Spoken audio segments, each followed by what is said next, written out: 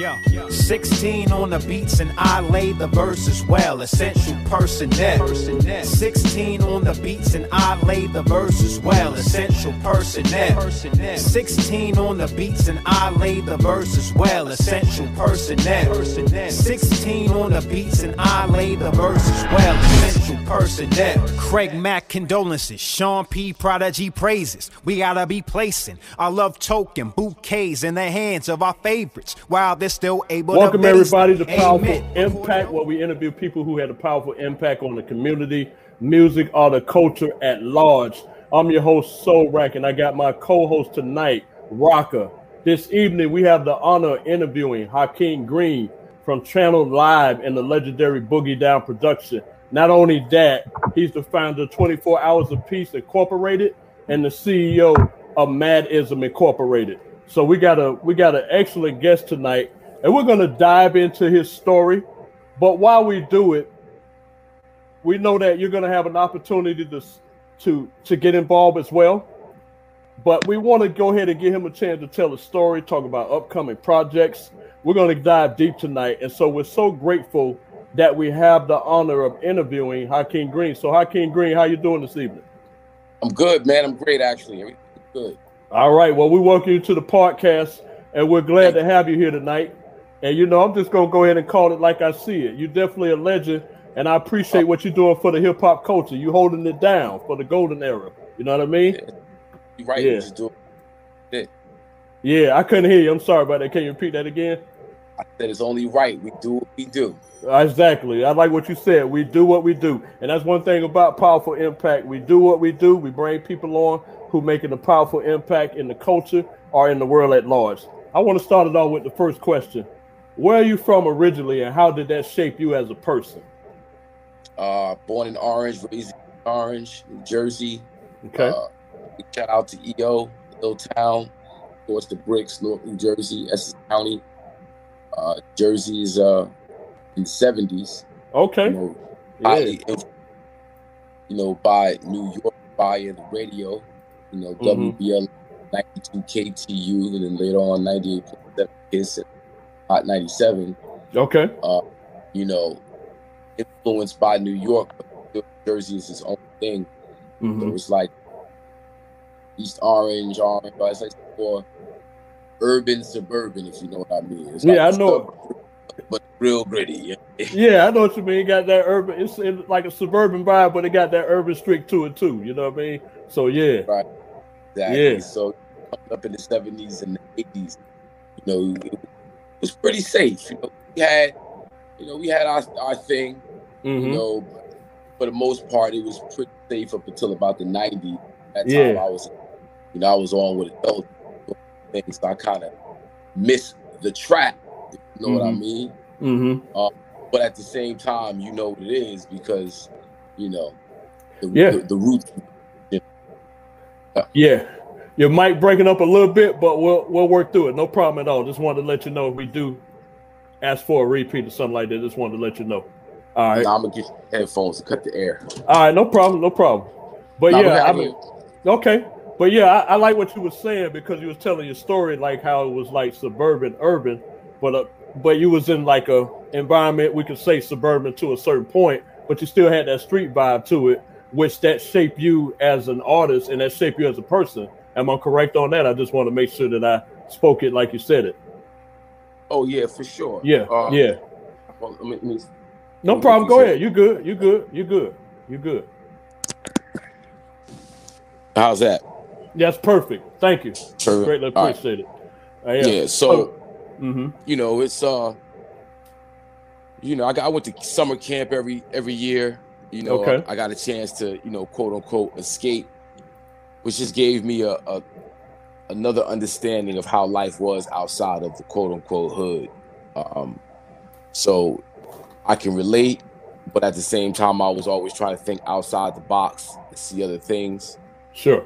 And then, early on coming up in like the Nation of Islam, and then, when the Black consciousness movement hit within hip hop culture in the late 80s. I remember that. It give you a different lens to look through and analyze things and see things. And, that's kind of why I got into education. From 1990 to 94, I was a junior high school teacher. Oh, dope. Which is how I met KRS-One, taking young folks to go see him speak. Myself and some friends of mine started an after-school program called Act Now, African Children of Tomorrow Now. First, we had it at East Orange High School, and then we moved it over to the junior high school where I was teaching. And that whole conscious movement in the 80s, man. X-Clan, Public Enemy, KRS-One, of course, Big Daddy Kane, Tribe Called Quest, Queen Latifah, Red, Black, and Green. Oh, yes, it was. Afrocentric. It was, know yourself, know your history, and all that. The medallions and everything. Yeah, that's what all that. So that's what the music was about. And then being at college, in New York City, where there was so much consciousness and a wealth of knowledge on the street in New York City. Like the street vendors would be selling all type books from Dr. Ben, Ivan Van Sertima, all these great historians and authors. And, you get introduced to, blackness from a street level. You got like hood of the hood, the thug of the thug, in conversations and builds with, doctors, lawyers, professors from NYU right there. We out in the street getting it in, debating right there. There was no social media, no internet, none of this going on. You would go get a book, read the book, and then go meet me at Washington Square Park, and we talk about it. Yeah. And that was a really good time in hip hop culture. And we thought it would expand.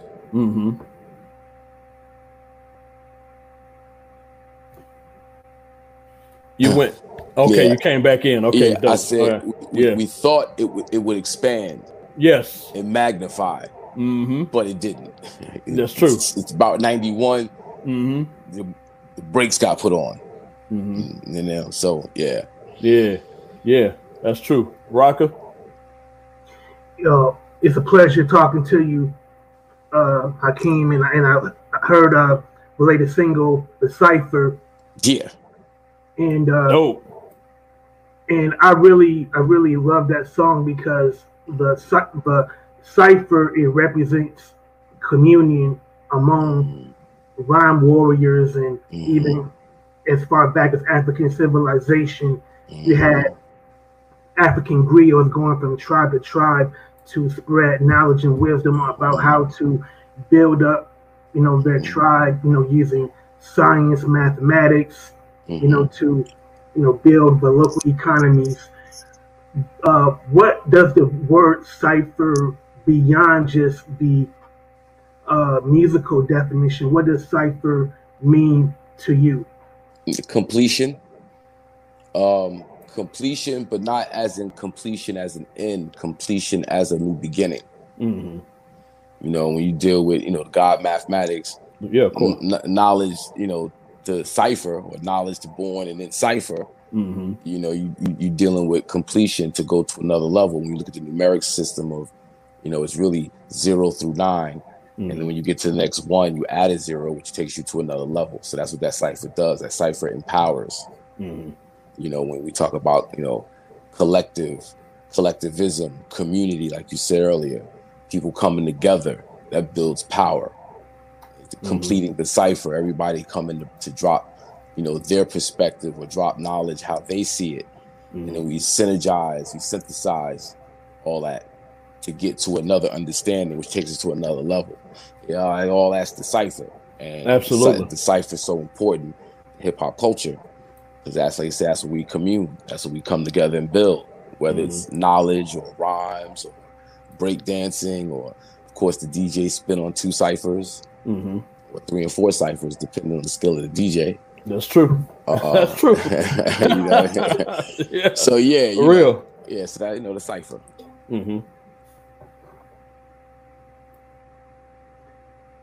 Oh, and as far as the the idea of the cipher, when you was talking about how Black consciousness, it started as a community idea based around organizing around the needs of the people, and then later it became something that it wasn't intended to become. Do you see, do you see Black consciousness, starting to make its starting to take shape in Black society? I think what we've witnessed over the last couple of years, especially with the George Floyd rebellion, the murder of George Floyd and the rebellion that happened afterward. When you see, the Trayvon Martins, the Mike Browns, the Tamir Rices, the list goes on and on. Sandra Bland, Eric Garner, it just goes on. It's too many, just too many names, too many names to name. Yeah, exactly. And with social media and the ability to share information, and all these killings, these murders are happening, and everybody's seeing them, so it's kind of hard to deny it. Back when I was growing up, I don't want to date y'all, but when I was you good. Chef. I was growing up, something happened, say in California, we didn't get that information. Something happening in Minnesota, in Milwaukee, or Florida, we didn't really get that information. True. Now with social media, something happens anywhere in the world, you immediately get it in your hand, you're able to share it to your community. And that's kind of helping to wake people up to something. But we go back to sleep, we wake up, we go back to sleep, wake up, go back to sleep, wake up. Ultimately, real consciousness, not just Black consciousness, but consciousness, is just the awareness of self and how you connect to the greater whole, and then being able to stay healthy within it all and spread health. Because as you become older and you're able to do less physically, you start to look to do more mentally, more spiritually. You start to have that type of impact. So not to get too mystical, magical with it. I'm enjoying it. You good? You're good. Yeah. So that consciousness doesn't always have to look like red, black, and green, Black Power, Ungawa, Black Power. It don't always look like that. Sometimes it's just being so secure within yourself and in your surroundings that you're able to positively influence your surroundings and the people in it. So I like what you said about securing your surrounding and influencing others through different platforms, whether that be through music, through your knowledge, through your life, by you being an example through life skills, all of those ways that you influence people. And that's one of the things, that's the reason why we came with the idea of Powerful Impact and brought someone on like you, because we can show how we can make a powerful impact on our community and the world at large. But I just want to kind of channel back, and I appreciate what you said about the consciousness, saying that of course we want to have Black consciousness, but we want to have complete consciousness, which is a great thing, because at the end of the day, if we sleeping, then we're not really conscious. So we got to stay awake so we can be conscious. And so I just want to kind of go back into your story a little bit more. How did the group Channel Live form? Like, what was the catalyst, or how did you guys came to connect and decided, okay, well, this is the move right here. We're gonna move officially as a group as Channel Live. Like we was talking about Black consciousness and consciousness as a whole, as far as it elevating people and taking them to a level where we get to a certain point where we can influence others, and as a result of that, we better the culture, and not only just hip hop culture, just the culture at large. And so I want to kind of go back a little bit in your history. I want to dig a little bit, because I want to learn more about how did the group Channel Live form. Like, what was the connection, or what was the opportunity that caused this to become a reality? Me. Okay, well, hey, that's a good one. Word. Nah, in the sense that so I was like on a path. I was on a path. I went to Wagner College. Okay. Because I wanted to basically major in club music 101. I was in the clubs. I got introduced to the clubs in '84, the Fun House. Oh, Christmas okay. 84. I saw All Dougie right. Fresh and Slick Rick do Lottie Dottie for the first time. Oh man. I Oh, was That's right. epic. Right. Oh. You know, it's like this is like Funhouse was one of those spots, and then I was still young, so I couldn't really go out like every week like that. But all right. when I turned 17, it was on. I was in the clubs every week. So I was supposed to go to Texas Tech. Okay. I was like, Texas Tech. He was like, yo, you ever been to Texas? I'm like, nah. Like, 'cause I was a Dallas Cowboy fan. I am too. I will confess. I had to give them up, but that's a whole nother story. Well, we got to have a second interview, Hakim. You got to explain that to me. Yeah, Jerry Jones, Colin Kaepernick, Donald Trump. You got it. Yeah, that's true. That's all you need to say. We good. All right. No doubt. So people explaining to me that Texas like didn't have trees, didn't have it was like just open farmland. Okay. Like there was no going out, there's no club scene, no party scene. There's none of that. Like on the weekends, if you can't get home, you're staying in the dorms and there's nothing on the campus. So I thought about that. I'm like, man, that means no heartthrobs, no Studio 54. So I went to Wagner College on Staten Island. That seemed like an easy decision once you added everything up. You know what I mean? Like I had a ferry ride away, you know what I mean? Word. Hop on the ferry, ferry's free. Yeah. Hop on the ferry, man, I'm good. So yeah. I think I would have made the same decision if it was me too. So I agree. So, word. So while at Wagner, there was a young lady who came on the campus. Her name was Nicole Foltz, rest in peace. And she was she had a record deal signed to Sleeping Bag Records, and she needed dancers. Okay. So me and my boy Mark started dancing for her. Okay. And that turned into me doing. Well, actually, that was much later. So we were dancing for Nicole, and I was dancing for somebody else. I'm traveling the world as a dancer. I used to dance for Naughty by Nature when they were the New Style. I saw that group form at my senior year talent show too at East Orange High School. That's a whole nother story. Seeing Naughty by Nature, well, the New Style, as a senior, KG's a senior, and Tretch and Vinny are juniors in high school. Okay, I seen that happen. That's legendary. Oh, that's no doubt. But that's another story. New Jersey on the map, baby. New Jersey's on the map. East Orange. What's up? What's up? So I'm dancing for Princessa. Okay. And by this time, that's how I met Tuffy.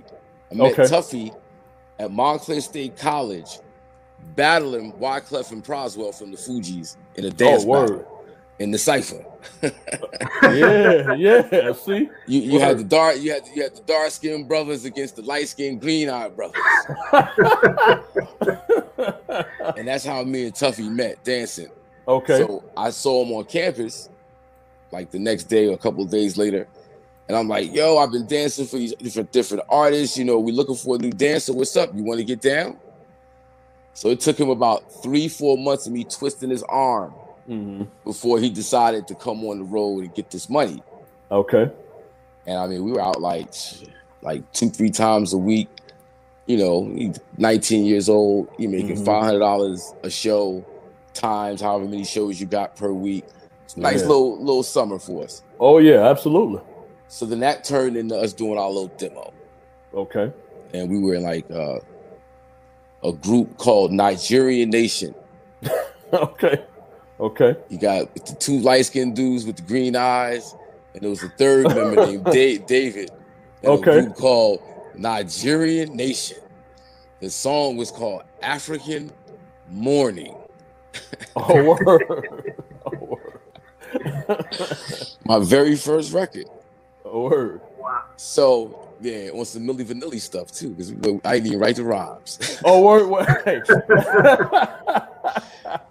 You know, the dude who, the guy who had signed Nicole, and we eventually worked with him and his partner, Troy Taylor. Okay. And they were Charles Farrar, Troy Taylor. They were trying to make their bones in the music industry, trying to make some things happen. So, you know, they had a record, a single deal with Select Records. Okay. And then we were the front group, and then they wrote the music and produced the song or what have you. But I'm like, I want to write my own stuff. So me and Tuffy started writing our own stuff. doing our little demo. The guy would eventually release us because they didn't believe in hip hop at that time. They wanted to do R&B. They ended up very successful in the R&B world. Boyz II Men, Carl Thomas is one of their proteges, and Sweet Lady by Tyrese. And they did their thing, but they wasn't really feeling the hip hop thing like that. So they gave us our walking papers and said, well, maybe you should link up with KRS-One. You're a big fan of KRS-One. So that's exactly what the guy did. So through my after school program that I had, I would take the young folks up to go see KRS-One speak. We went to Ramapo College, William Patterson, and then he would end up coming to Montclair State where I was a student.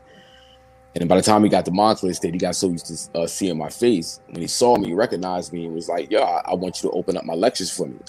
So I was opening up lectures for Chris, for a couple lectures, like 2 or 3. And then maybe like a year and a half later, I hit him off with the demo. Okay. And then that started the KRS-One connection, and we got the deal at Capitol. We signed to Chris's management company. Big shout out to KRS-One and G Simone. Front Page Entertainment. Big shout out to Big West Powell. Mad Lion was one of the artists. I know y'all remember Mad Lion.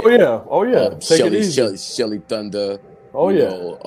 Supernatural was over there with us. And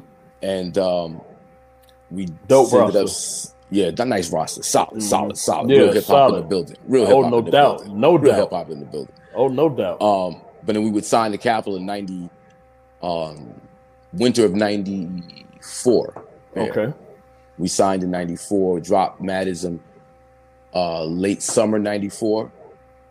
Single was released in the stores sometime that fall. Album dropped March of 95. Station Identification.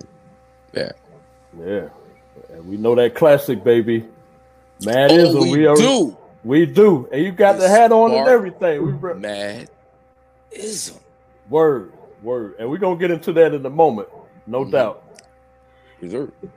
Can you talk about how the recording process of Station Identification? Because one of my favorite songs from that album is Lock It Up.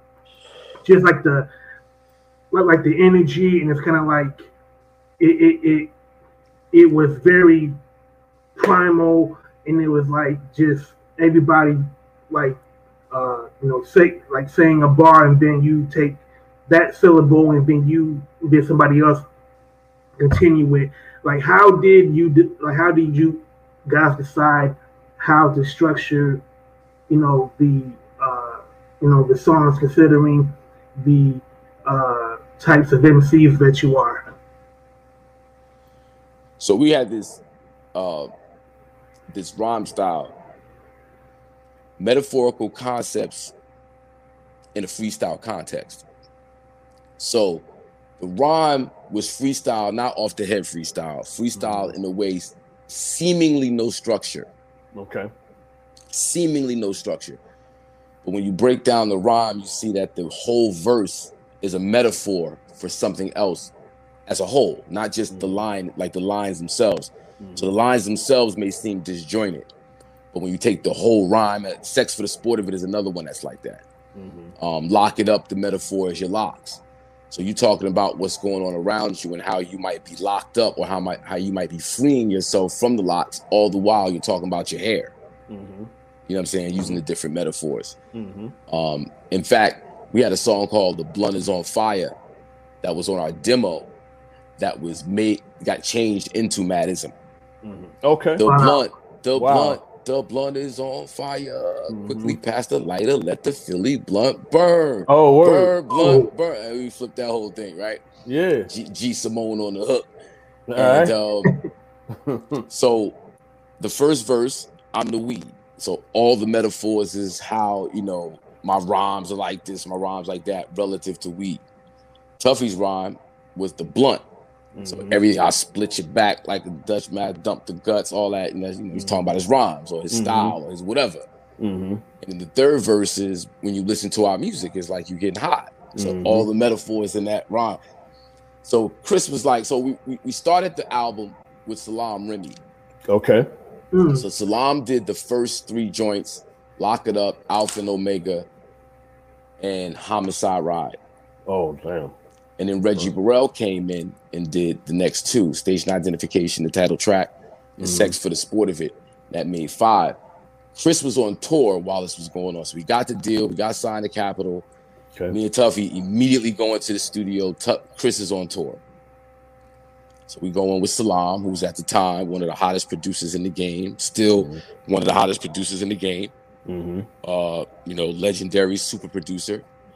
Nas and Amy Winehouse and all these jokers over the years. Salam right. He got it. Right. So he did the first 3 joint. Reggie did the next 2. And then Chris comes back off tour. We go to D&D. We play him those 5 joints. And he's listening. He's like, yo, what the fuck is this bullshit? Nigga, y'all niggas is wasting time. What the fuck is this bullshit? That shit sound glingy. Hey, that shit sound glingy. He used to go glingy. Oh, glingy? I like that. Glingy. He was like, where's the boom bat? Where the boom bat? Yeah. He goes, and y'all too educated. Y'all use too many big words. Y'all too lyrical miracle. You don't understand. You gotta dumb it down. You gotta dumb it down for these niggas. These niggas ain't trying to hear that. Nah, y'all got rhymes. Y'all can rhyme, no question. But these niggas ain't trying to hear that. You got your college friends. I get you, whatever. But these niggas is not trying to hear none of that bullshit. Y'all need to be busting y'all gun, smoking weed. And I ain't gonna say what else he said. Well, okay, no problem. But you gave us enough. You gave us something. So we looking at Chris like, wow, this is KRS-One. Knowledge reigns supreme over nearly everyone. This is the God MC lyrical GOAT. He's the GOAT. Nobody, the teacher. Come to the teacher. Mission said, come to the teacher. And this dude is lyrically, who's get with Chris? You know what I mean? Like, not many. Not many. Not many. You're right. And he's telling me that I gotta dumb my stuff down. He goes, all right, listen, we're gonna do a new Wee song. That joint, it's cool, but y'all too lyrical miracle on there. Y'all gotta dumb it down. We're gonna do this. So he gets the SP. Now, mind you, when he comes off tour, we go to this event M2 made through. It was at this famous club spa on 13th Street in Manhattan. All right. It was like a conference about how horrible rap music is. Oh. Because of the sampling and the dumbing down. Right? So Chris's Jeep gets broken into, and now mind you, you got floppy disk. Drum machines. The SP1200 was his machine of choice. That was his sword. You got the MPC. You got all these drum machines and machines that take floppy disk. You collect sounds. You put the sounds on the floppy disk, and you put the floppy disk in the machine. It allows you to manipulate it and then create what you want to create. So somebody took all of his discs, all of them. Like every last sound that he had, because that's you go through. It's like thinking in the crates. You just collecting sounds. It could be a table knock. It could be a light switch on. It could be, some sampled drums. It could be a snare. It could be a hi-hat. It could be anything. Like you got to collect sounds all over throughout your life. And you just walk around with sounds. This is my sounds. Somebody steals all his sounds. So Madism was the first song with his new sounds. Oh wow, that's dope. Right, as a whole, he had to go and collect sounds before we went to the studio. I had to go, get some shit, put them on floppy disk, bring them in, load them into the SP. So he's loading the sounds in. He comes up with the beat pattern, the drum pattern. Excuse me, the drum pattern. He's adding the fillers, and then he gets the sample, the loop. I'm not gonna tell y'all what it is. Everybody who's serious about they digging in the crates know what it is, and that's Oh what yeah, it is. yeah, we All right. yeah. Mm-hmm. So, he picks up "I Got You" up into the stage, which is from Black Moon, and he needle drops all the way down the record, and we get to "I Got You" open. All we do is spark madism. That's the hook. And boom, we went in there and recorded our verse. Oh, so when me and Tuffy wrote the song, we want some joke shit. Like, we gonna purposely write this shit so corny that he's gonna laugh at us and say, "All right, just do it your way." So he goes in the book. He goes, "I'm gonna show y'all how to do this. You gotta hold niggas' hands. You gotta hold niggas' hands. Niggas is slow. You gotta hold a hand. The episode starts when I walk down the block. Niggas simpleton. No extra lyrical miracle. Real simple. The episode starts when I walk down the block. Reach in my pocket. Yo, where's my knot it? Follows me. And he's making words up, making connect. And he gets to the joint and he lays his verse. All right, cool. I'm off the channel live. All right, now y'all go. Now Hawk, you go. What you got? So I spit my joint. Yeah. And wake up in the morning, got the yearning for her herb is halfway down my verse. It's halfway down. So I get to wake up in the morning, got the yearning for herb. Yo, you wildin'! You wildin'! You bugging! You need to start your verse like that. And Tuffy look at each other like, yo, this dude is wilding right there. You need to start your verse like that. Wake up in the morning, got the yearning for herb. I wrote that on some, I'm gonna be so corny. Nobody says yearning for herb. That's like, that's true. That's like, true. What's the yearning for my love? Gap Band. The Gap Band. Yeah. Like, come on, bro. That's true. That's the 70s, bro. What are you talking about? That's true. You don't really get that word. It's the 70s. I'm yearning for you. Come on, man. Word. Jokes ain't trying to hear that. Was I wrong? True. Was I wrong? So, we versed the whole joint down, whatever. We leave the studio. Me and Tuffy like, yo, so what you think? And like, I don't know, man. I'm smoking weed. Now, mind you, I'm a school teacher. I'm going to school the next day to go work and go teach. I just recorded Madism, smoking some of the best weed your lungs had ever smoked. Word. Going to work the next day in front of a bunch of kids who love hip hop. They love hip hop, and they all know I love hip hop. I rap. They know I rap. So I'm telling them, I'm signed to KRS-One. No, you not, Mr. Green. Stop lying. You ain't signed to KRS. You bugging. No, you not. No, you not. I'm like, nah, for real. You'll see. Nah, okay, watch. I was like, wow, you'll see. And then I disappeared. And then about a year and a half, 2 years later, I'm in the tunnel. Oh, okay. I'm in the tunnel. Getting blitty. One of my kids roll up. Mr. Green! Oh, shit, man. It's Mr. Green! Oh, shit, Mr. Green! I'm like, oh, God, here we go. Shit. You know what I mean? Yeah. Was that after the single drop or the album drop? It's after everything dropped. They see me in the tunnel. It's like, word. It's hilarious. Yeah. Did that change your life a lot? I know you talked about the student that you saw after it dropped, but how else was your life changed as a result of either the Madism track or the album as a whole? How did your life change? I may have more money. Well, that's important. Money helps. That of course. You get to see the world, and you get access to the industry in a way that you didn't have access to it before. Your network definitely grows. Yeah. You know. Yeah. So yeah, I mean, a lot changes. You know, Yeah, sure. a lot changes, and Okay. a lot stays the same too.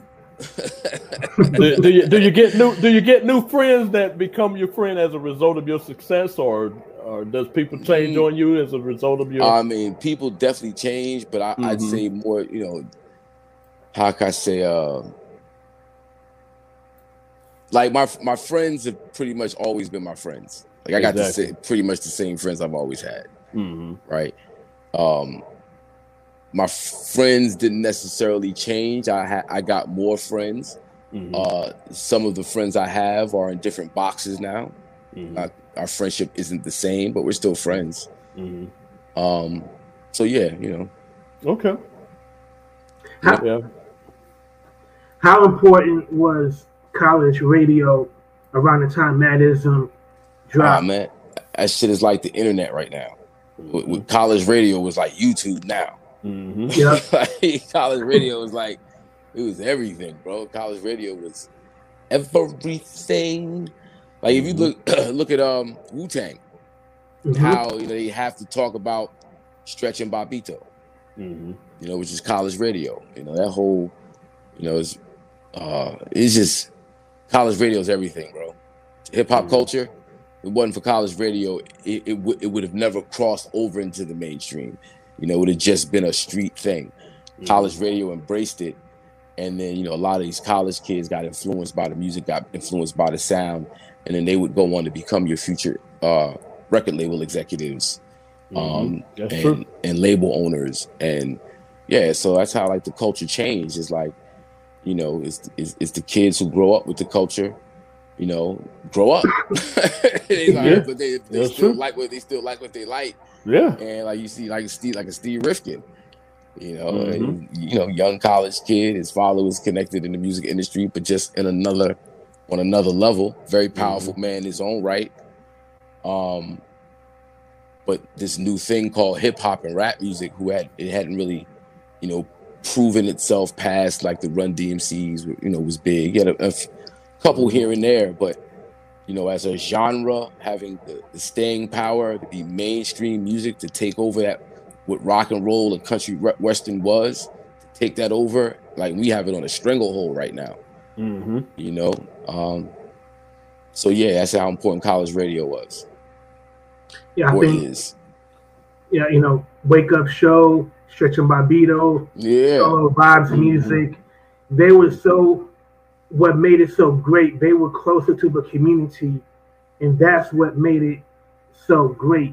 You know, he had, you know, and if you listen to go on YouTube, I did this a couple of months ago.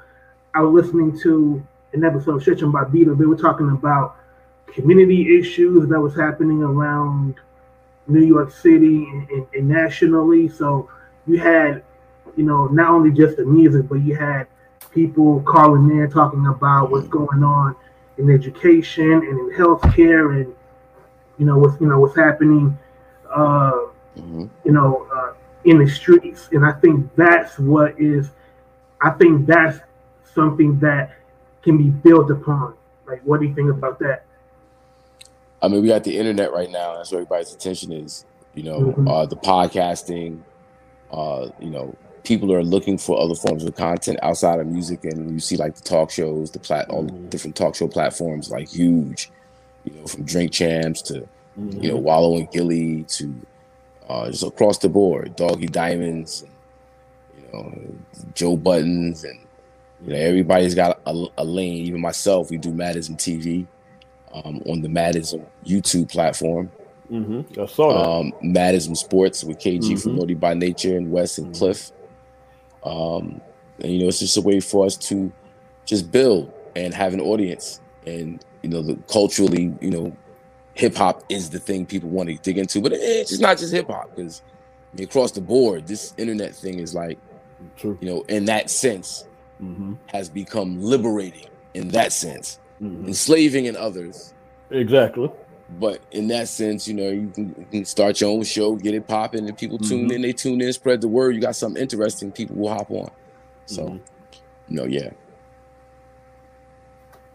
Yeah. Go ahead, Rock. Oh, the song "Free Mumia," from KRS One's self-titled album, like that um, that moved me a lot, and just his story, being from the Black Panther Party. Then he learned radio journalism, and he, by circumstances that wasn't his fault, he wound up um, railroaded, going to jail. A lot of his constitutional rights was constantly violated. What inspired you and KRS One to write a song in tribute to this political prisoner? Yeah, I had been working around the political prisoner issue since the late 80s. Okay. Working with the campaign to free Black political prisoners of war, supporting Daruba bin Wahad, who was ultimately freed in 89 after doing 19 and a half years. So just doing that type of work, sending care packages, writing letters, staying in touch with, folks on the other side who put that work in the 70s and the 80s. That's how I knew it. That's how I knew Mumia. Like Mumia was a very important figure for my immediate circle, my immediate cipher. My close friends, like the folks that I started the after school program with. I was deep into the activist world, building, organizing, and you had to know who Mumia is, and the movement. You had to support that. You had to. It's imperative. And that's what we did. So when we got called in to do the song for KRS for his album, that beat was actually supposed to be for the Fugees, but they were going through some things. So KRS said, "You know what? I'm just gonna keep this for myself. What's up, guys? Y'all wanna hop on this with me? All right, what we gonna rhyme about? Let's rhyme about political prisoners. Nah, let's rhyme about C. Dolores Tucker in there. Let's rhyme about both." So, Chris came up with the hook first. One, Atlantic equals we, instead of fighting. Then why don't you go free Mumia? And it was easy to write there. He said, let's do like a story that takes you somewhere. So it's real. It's an interesting structure, the way that's structured and how we come off and play off each other and what we're saying. Because my last verse is ill in that I predicted Arnold Schwarzenegger into politics in that rhyme. You're foretelling the future. Oh yeah, Oracle. That happens a lot with Channel Live. Yeah, like a lot of what's going on now, we had been talking about like the 90s, trying to give people a heads up, and Yeah. Well, that's one of the reasons people need to go back and listen to the album you dropped. Well, we're not just going to talk about that album, but everything you drop, it has significance in the culture. Yeah, let's listen to Armageddon. Yeah, we're going to do that. That Flavor Unit album. That was a really dope album. I actually like that album better than the first one, aside from Madism, of course. But I really liked Armageddon. We had some dope stuff on there. As an entire project, I like that project a lot. And that was Benny Boom's Jump Off. His first video as a director was Wild Out 2K, which was the single off that album. Okay. And So, absolutely. Well, I'm gonna ask you something that's more current, and I did hear you talk about it, but I want to give you an opportunity to talk about it again because it's such an important experience for us and hip hop. So what was it like doing the verses with KRS-One? Can you take us through the Barcade Center that night and, for such a historic moment? Oh, man, that's it, historic. I mean, it's Big Daddy Kane, KRS-One. Say no more. Say no more. That's a dream come true. Dream come true. Share the stage with KRS-One and Big Daddy Kane. Well, kind of, sort of. Swizz, Timbaland, Versus, Barclays. It's crazy. Crazy. Fat Joe, Buster, yeah. Jadakiss, Eric B. It's crazy. Yeah, man. It was phenomenal, bro. Phenomenal, bro. Yeah. Now, you know what? I'm so, and I would say, and I know I'm not alone in this thought, but I'm so grateful for the verses because they're giving people, I feel, in the newer generation, a chance to experience what we had growing up. You know what I'm saying? I grew up with the sounds of Channel Live and KRS-One and different things like that. That's part of my life experience. But some of these younger artists, they don't really know much past, 2000 or Lil Wayne. That's about the most experience that they had. And I'm not knocking what their experience is because we want to respect that. But being that we're hip-hop enthusiasts, I feel, the ones that's here tonight and many others, I'm grateful for what the verse is doing because we're able to see the KRS-One, the Big Daddy Kanes. We saw Meth and Redman going at it, and we saw the Dipset, and we saw Fat Joe and Ja Rule. Fat Joe and all that. I mean, Snoop Dogg, DMX before he passed away. Word, you know what I'm saying? And it was Man, listen, Babyface and Teddy Riley. I what I'm talking about. Gladys Knight and Patti LaBelle. Earth, Wind, and Fire and the Isley Brothers. I know. That's what I'm saying. So we got that experience, and now they're experiencing it because I think that keeps the history of hip hop stable. You know what I'm saying? Because they have a pathway now. They're seeing the blueprint and what we saw growing up and what we experienced being artists and what we experienced as being a part of the culture. So I'm so grateful for what the verse is doing. I'm grateful for what you're doing too, because I like the fact that you're bringing back, because if you notice with music, the DJs haven't been, you don't really hear too many songs where the DJs are scratching or on the turntables. You'll see them at the shows. You'll see them possibly, if you're part of that network, where you'll see you'll hear some music with scratching or just DJs doing their thing. And I like that in the video where you showed the DJ scratching at the beginning. I like hearing that, and I even like the whole appearance of the video that you have for the cypher, because you see the graffiti in the background, you hear the DJ scratching, and the way even just the cypher itself, just showing that, because I feel like what we're seeing now with the verses, what you're doing, and many others, we're creating a template for the next generation or the upcoming generation, because that way they can have a pathway or a blueprint to follow. I want you to speak to that a little bit more, because the album that the Cypher is on is called Aubrey. That's my middle name. Okay. And this has a whole nother story behind it that we won't get into. But all right. One day. One day. All right. We'll leave it open. Okay. So it's a tribute to 80s hip hop. Okay. The album through and through is scratching, break beats, samples, the concepts, themes, subject matter. It's 80s hip hop, what we were going through in the 80s. It's crazy. I got a joint called Stolen Art with Carl Thomas on it. Oh, that's dope too. But let me first say the entire album is produced by Ron Lawrence from the Hitmen. Oh, yeah, that's crazy. That's crazy. It's crazy. The whole entire album, right? Got Carl Thomas on the joint called Stolen Art. Stolen Art is about how they took the culture from us with drugs. It's crazy. I got a joint called Culture Freedom with CeeLo and Freeway. Oh, that's crazy.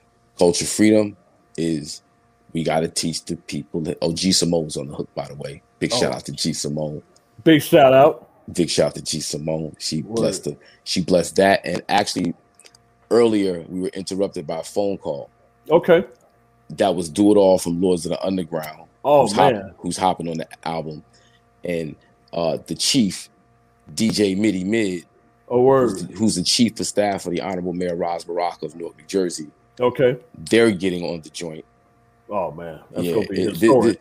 This song is called Real Hip Hop for the People. And then G Simone also blessed me with a hook on that, too. That's fire. So I had to shout that out.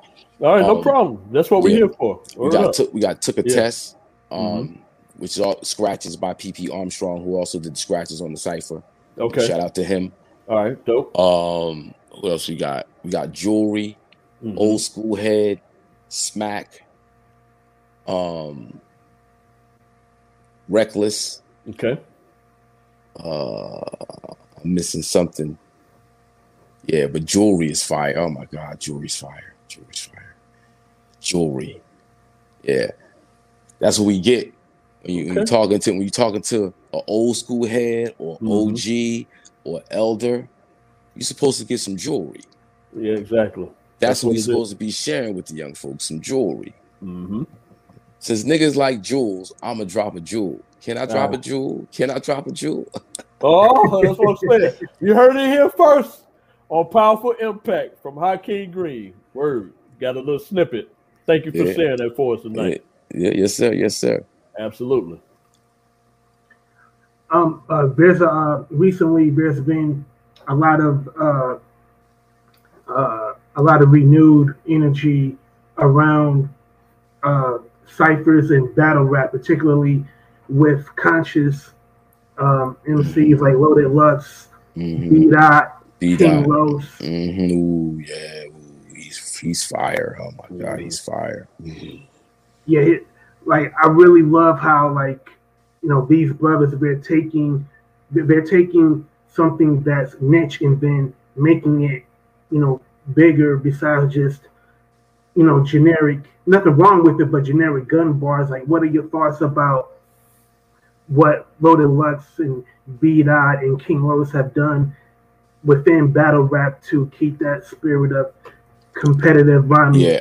I just appreciate the battle rap scene. Period. They kept hip hop on life support for a minute. Really, keep it 100. Big shout out to Smack and Smack and Beasley and all the other ARP and all the other organizations out there that do their thing.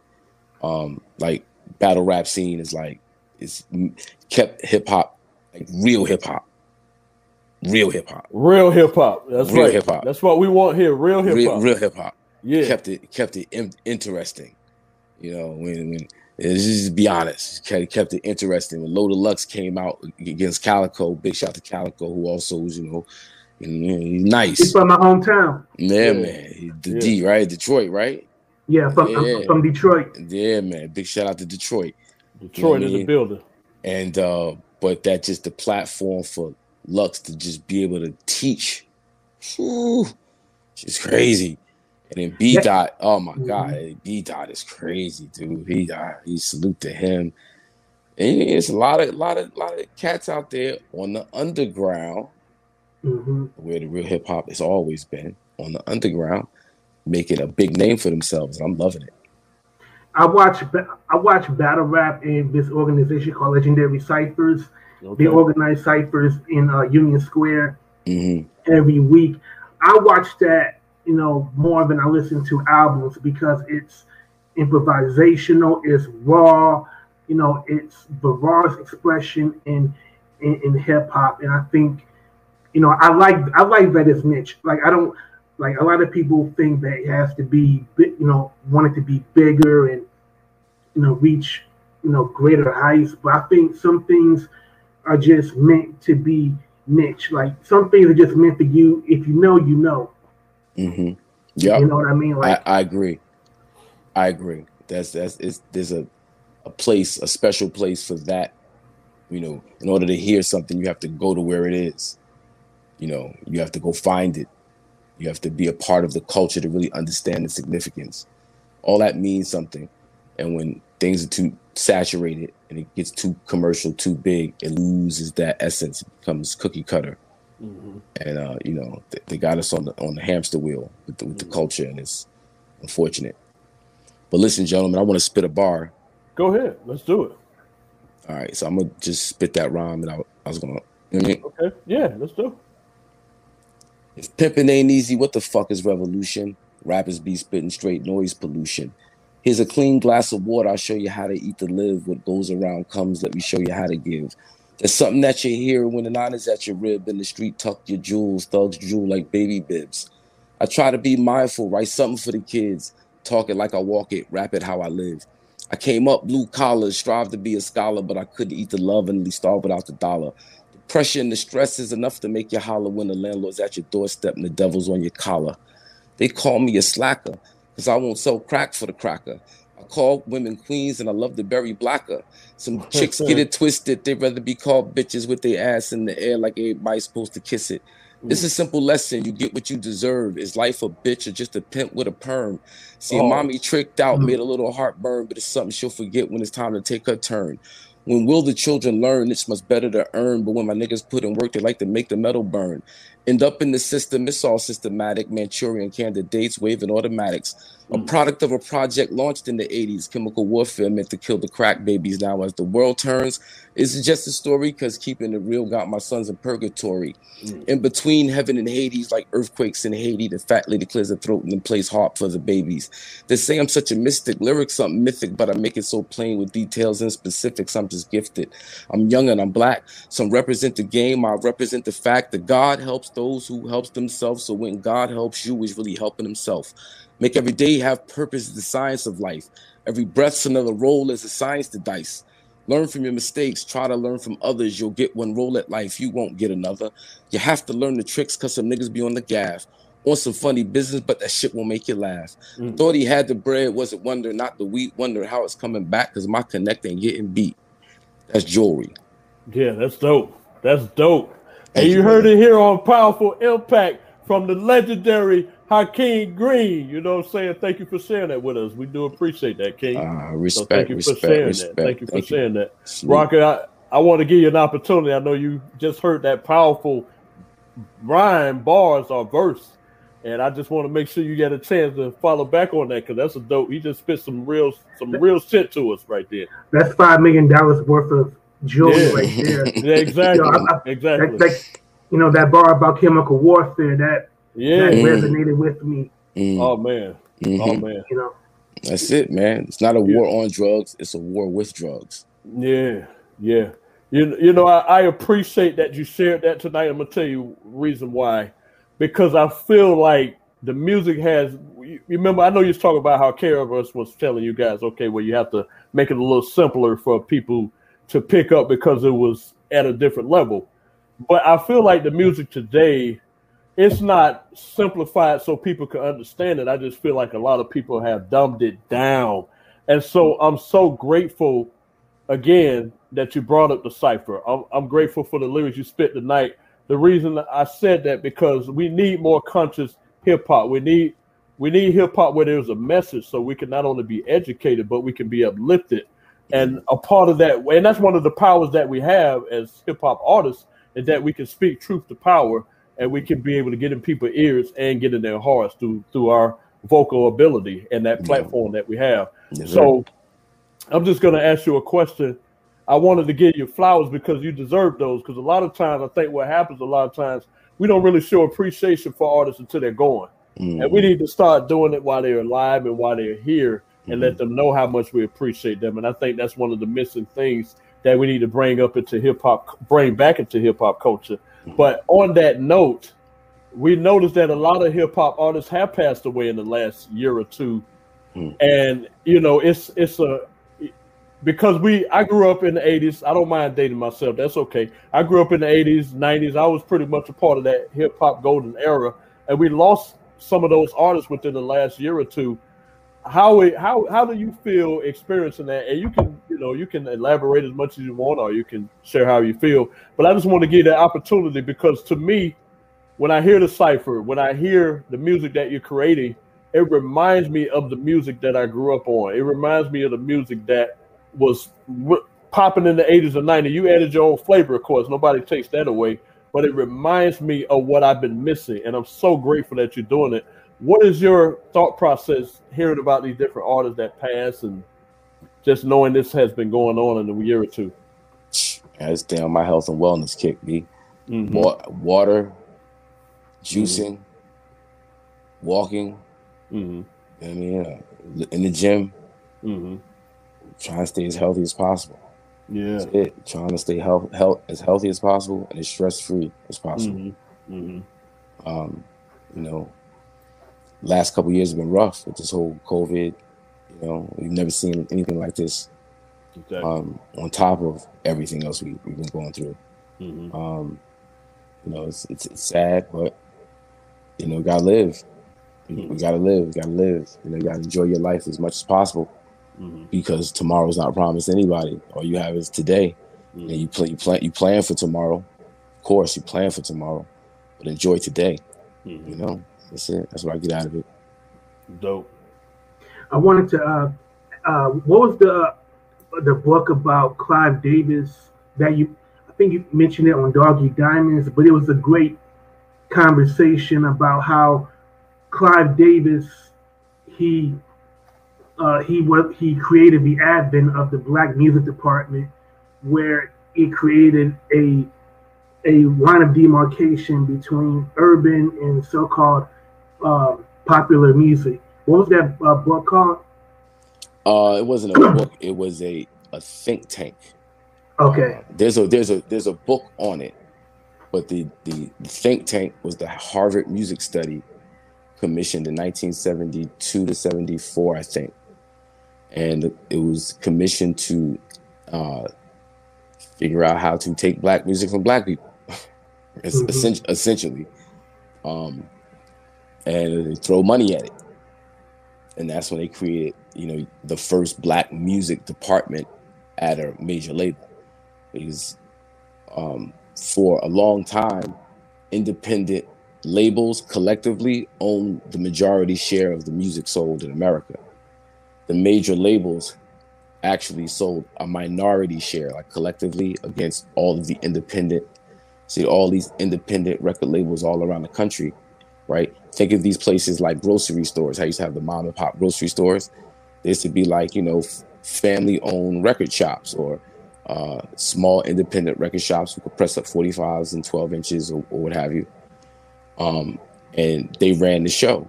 And a lot of these small record labels were selling black music. Black music was the dominant cultural force in the 60s and the 70s. And it was, well, how do we take control of that? How do we capture the market share? And they studied it from that perspective.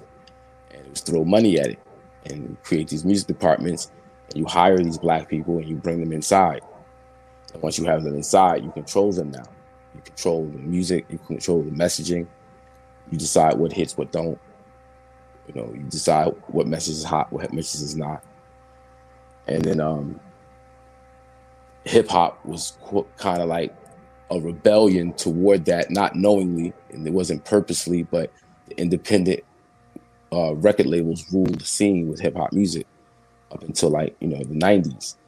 And then you start getting these major record label deals, you know, the Bad Boys, the Uptowns, the, you know, you start to bring them in, the Rockefellers, you bring them in, even Def Jam, even Def Jam. You take Def Jam, you bring Def Jam inside Columbia, you bring Def Jam inside the, right? And then, which is, you know, for any young, you know, record exec, you know, your dream at the time is to work at a, you know, to have a position at a record label. You be president of so-and-so records. That's like, you know, prestigious. That's a pop your collar. You doing your thizzle.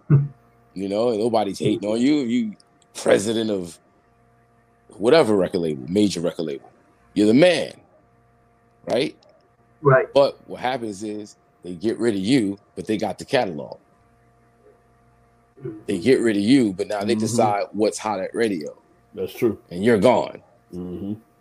Yeah, you was hot then. You was hot, right? You was hot. You had a good run. But at the end of the day, we move you around and we keep the value. And that's just the same old game that's been played, you know, on every level, you know, from, you know, and we still ain't figured it out, you know. I think the worst. I think like joint venture is like the misnomer for a lot of people. You know what I mean? Because like it's not.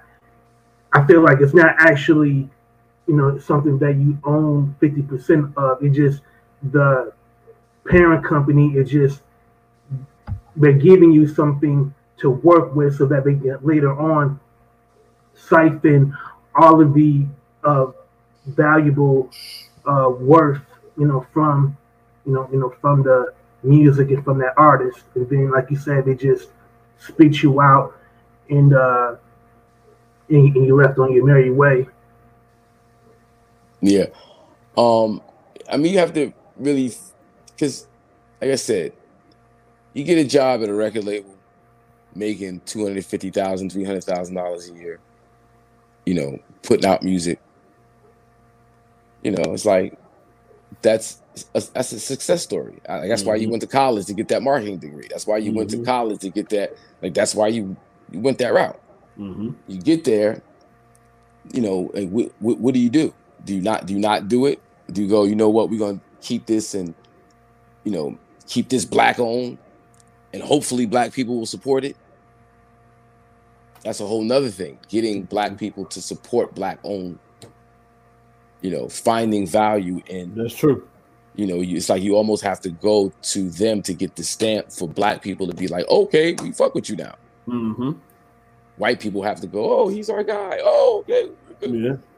You know, to some degree, But then again, like you were saying about that niche market, you know, you can cater to a certain group of black people and know that this is my cipher and this is where I'm cool at being. You could do that too. But it you know, that impact that we're looking for, like, black people want their Warner Brothers. Black people want their their United, Interscope. Their Interscope, their Sony, like black owned major competing on the level of, but they're not going to support it until it's already that. They're pretty much competing. They're trying to capture a sizable market that at least isn't there enough to support the resources to devote to it. Right. Yeah, it's I mean, it's just you know, you just gotta know what you're doing. Back to the question in terms of, like, sure, you have to know why you're doing this thing, and, you know, build with people who are on the same page in that sense. You know, there was a Suge Knight, Irv Gotti, and so was going to start a distribution company, and that's the reason why so and so. I'm like, okay. So if you think about it, when Napster and the digital thing came, it kind of made distribution take a hit. Right. So what would have been the benefit of owning a distribution company when people aren't buying physical copies of music anymore? What would have been the benefit of investing in the infrastructure, you know, to have your own distribution company when distribution is no longer needed? But that's one of the conspiracy theories people peddle about the music business. Like, yeah, they were going to have their own distribution company, and then somebody stepped in and did that. I'm like, that doesn't make sense, because distribution was on its way out. So there would have been no need to do that. And in thinking backwards, they probably saved them the headache of investing money they weren't going to return on. And if anything, you know, investing in, you know, phone technology, like, you know, once phones were able to upload and download music, that would have been the time for you to invest, you know, in Nokia or Verizon or Sprint. The tech revolution was already booming, but the industry was already too late. Yeah. It took a second for us to catch up. But that said, I need to do a lot of catching up myself when it comes to tech and just this new world we're heading into with crypto and you know, Bitcoin, and what part NFTs are playing. Right now. There's like a whole learning curve that I gotta catch up on. And I think that goes for the same across the board with Black people. Mm-hmm. That there's a learning curve that we have to catch up on. But I do know there are people of color who are leading the way in tech. Mm-hmm. Mm-hmm. It's not as bleak as people say it is when it comes to the tech world. Mm-hmm. I know what Nipsey and them guys were doing out there, integrating tech and fashion. Mm-hmm. It's like groundbreaking. Yes. So yeah, it's like, there's a definite need in that sense and thinking toward the future. I know I'm big on history and big on context in the past. That works. But we gotta pay attention more toward the future at the same, to make sure that we're in the future. Mm-hmm. Yeah. Yeah, I like the fact you said that, making sure we're in the future, because you answered one of the questions I had, which was going to be about NFTs, but you pretty much addressed that, which I greatly appreciate. Mm-hmm. But I want to ask you one question about your musical background, your story. What was your favorite song in your catalog, or favorite album in your discography? I know. I'm just curious about your response with that question. I don't have a favorite song. It's too many. Okay. Yeah, it's too many. Okay. It's way too many. Good. Yeah. I know when you create great music, it's challenging to decide which one is the number one. But at the end of the day, the most important thing is the experience or the journey. Yep. You mentioned non-fungible, things and cryptocurrency. Mm-hmm. Like, these things are not regulated, so that's why, the government won't sign off on adopting it, because government, there has to be some element of taxation involved. That's because taxation is how we pay for everything in the public sector. That's the key. Because I was happy, I found that opening to ask about the Clive Davis. Yeah, that was dope. Book. It wasn't a book. It was some kind of presentation. That Harvard commissioned. Okay. But I heard his thoughts about Clive Davis and how Clive Davis made Black music formulaic, and I thought that was interesting because. Good point. R&B is about as I think hip hop. No, not hip hop. Rap music has become so formulaic. I can't really tell the difference between R&B and rap sometimes. Well, it's hard because the reason being, back in the 80s and 90s, we were doing it because we wanted to do it for the art. Nowadays, once people start making money and they realize that, hey, I can do this type of track, and I don't want to blame Ja Rule, but he was one of the people that kind of pushed that hip hop R&B. The thing about him, he still had a street edge to his music, so we overlooked it. We ain't making a big deal, but it did make hip hop and R&B more comfortable, because you realize before him would have, you might have a whole album, might be one hip hop song with R&B, but Ja Rule was putting them out as singles and just. Yeah, man, I'm having a great time, man, because before I came on, I was watching my Pistons get blown out. Oh, word. Yeah, man, being in Michigan, following Michigan sports is terrible. The Lions are winning. The Lions look pretty rough without your boy no more, man. Matthew Stafford, man. It just seemed like they kind of took. I didn't think it was that important, but they're going through restructuring.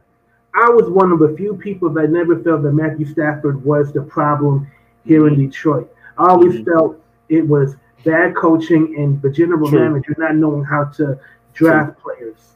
Yeah, that's the same thing Dallas has a problem with. Yeah, man. Yeah, we got the same fucking problem. But yeah. Man, at least with Dallas, at least with the Cowboys, y'all have winning seasons. Yeah, that's true. But, I think with both of us, and I speak, for you and I think the problem is we hate being hyped up, and then when the season comes, we get let down every fucking season. We want to see progress. I mean, progress is not just making the playoffs. We want to see you make it to a Super Bowl. I mean, I live in Tampa, And we had, Brady came here a year ago and they won a Super Bowl. That's what you want to see. You want to see your team win a Super Bowl. They jacked the fucking prices up. Now you got to spend like $1,000 to see a game. But before then, they couldn't give away free tickets. You know what I'm saying? Because the season could make a difference financially for the football team or the football club. And so I feel you, bro. I feel your pain, man. So hopefully next year, because it's too late now, hopefully next year you guys will get a change of scenery or something.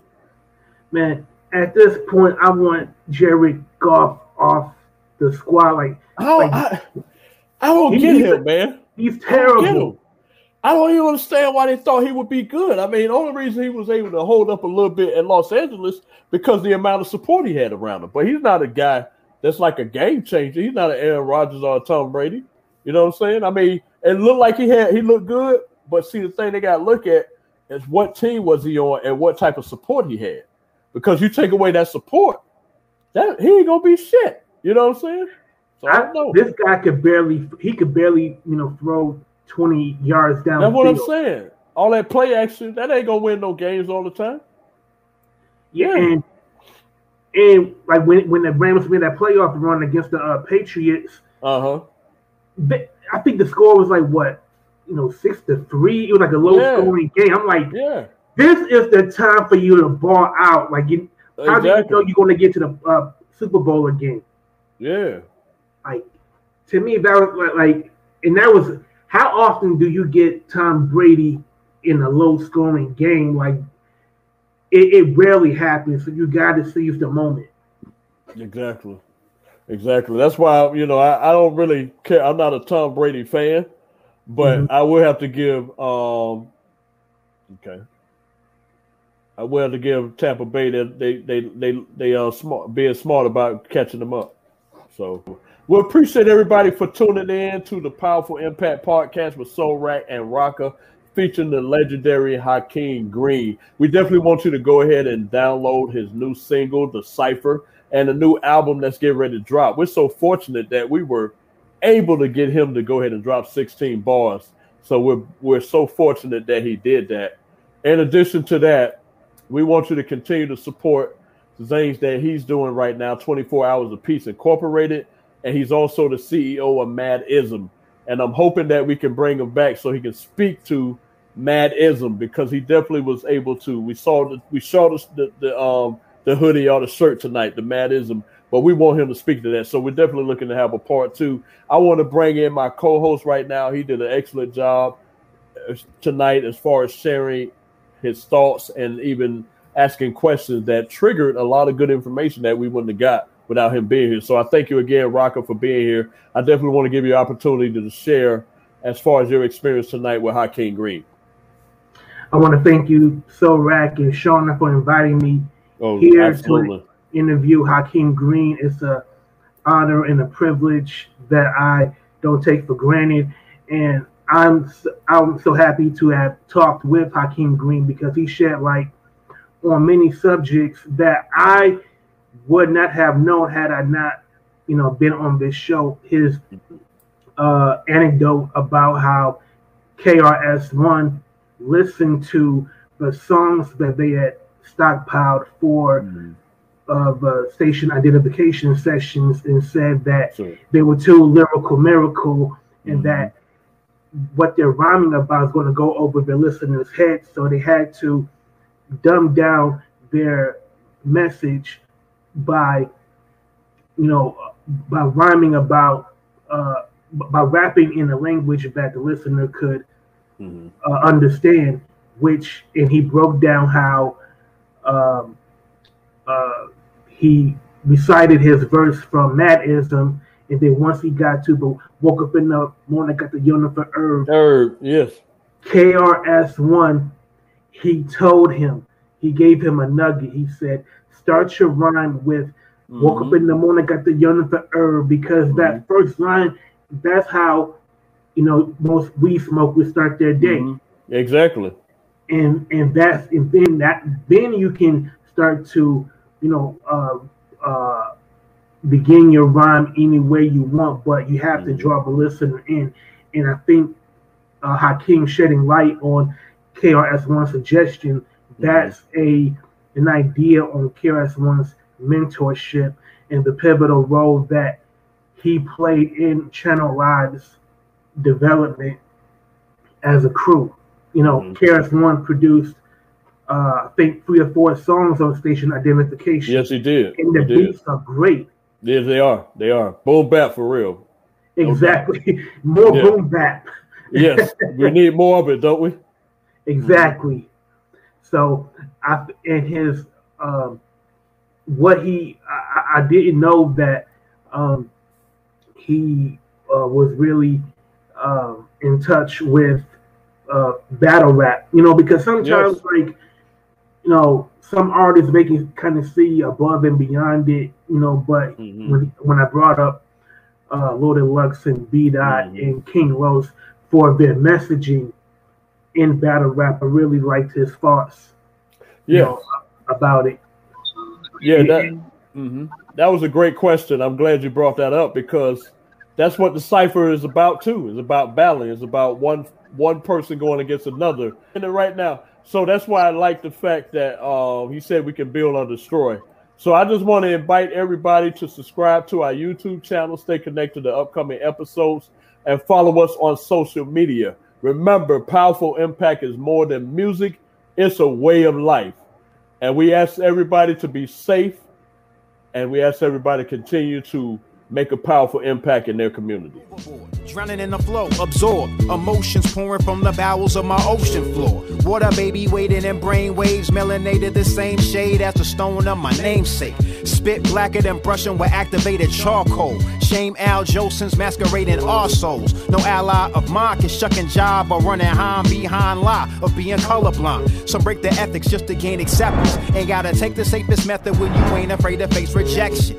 Escape convection, erase the templates. Paving your own lane's a great investment. Invest 16 on the beats and I lay the verses well. Essential personnel. 16 on the beats and I lay the verses well. Essential personnel. 16 on the beats and I lay the verses well. Essential personnel. 16 on the beats and I lay the verses well. Essential personnel.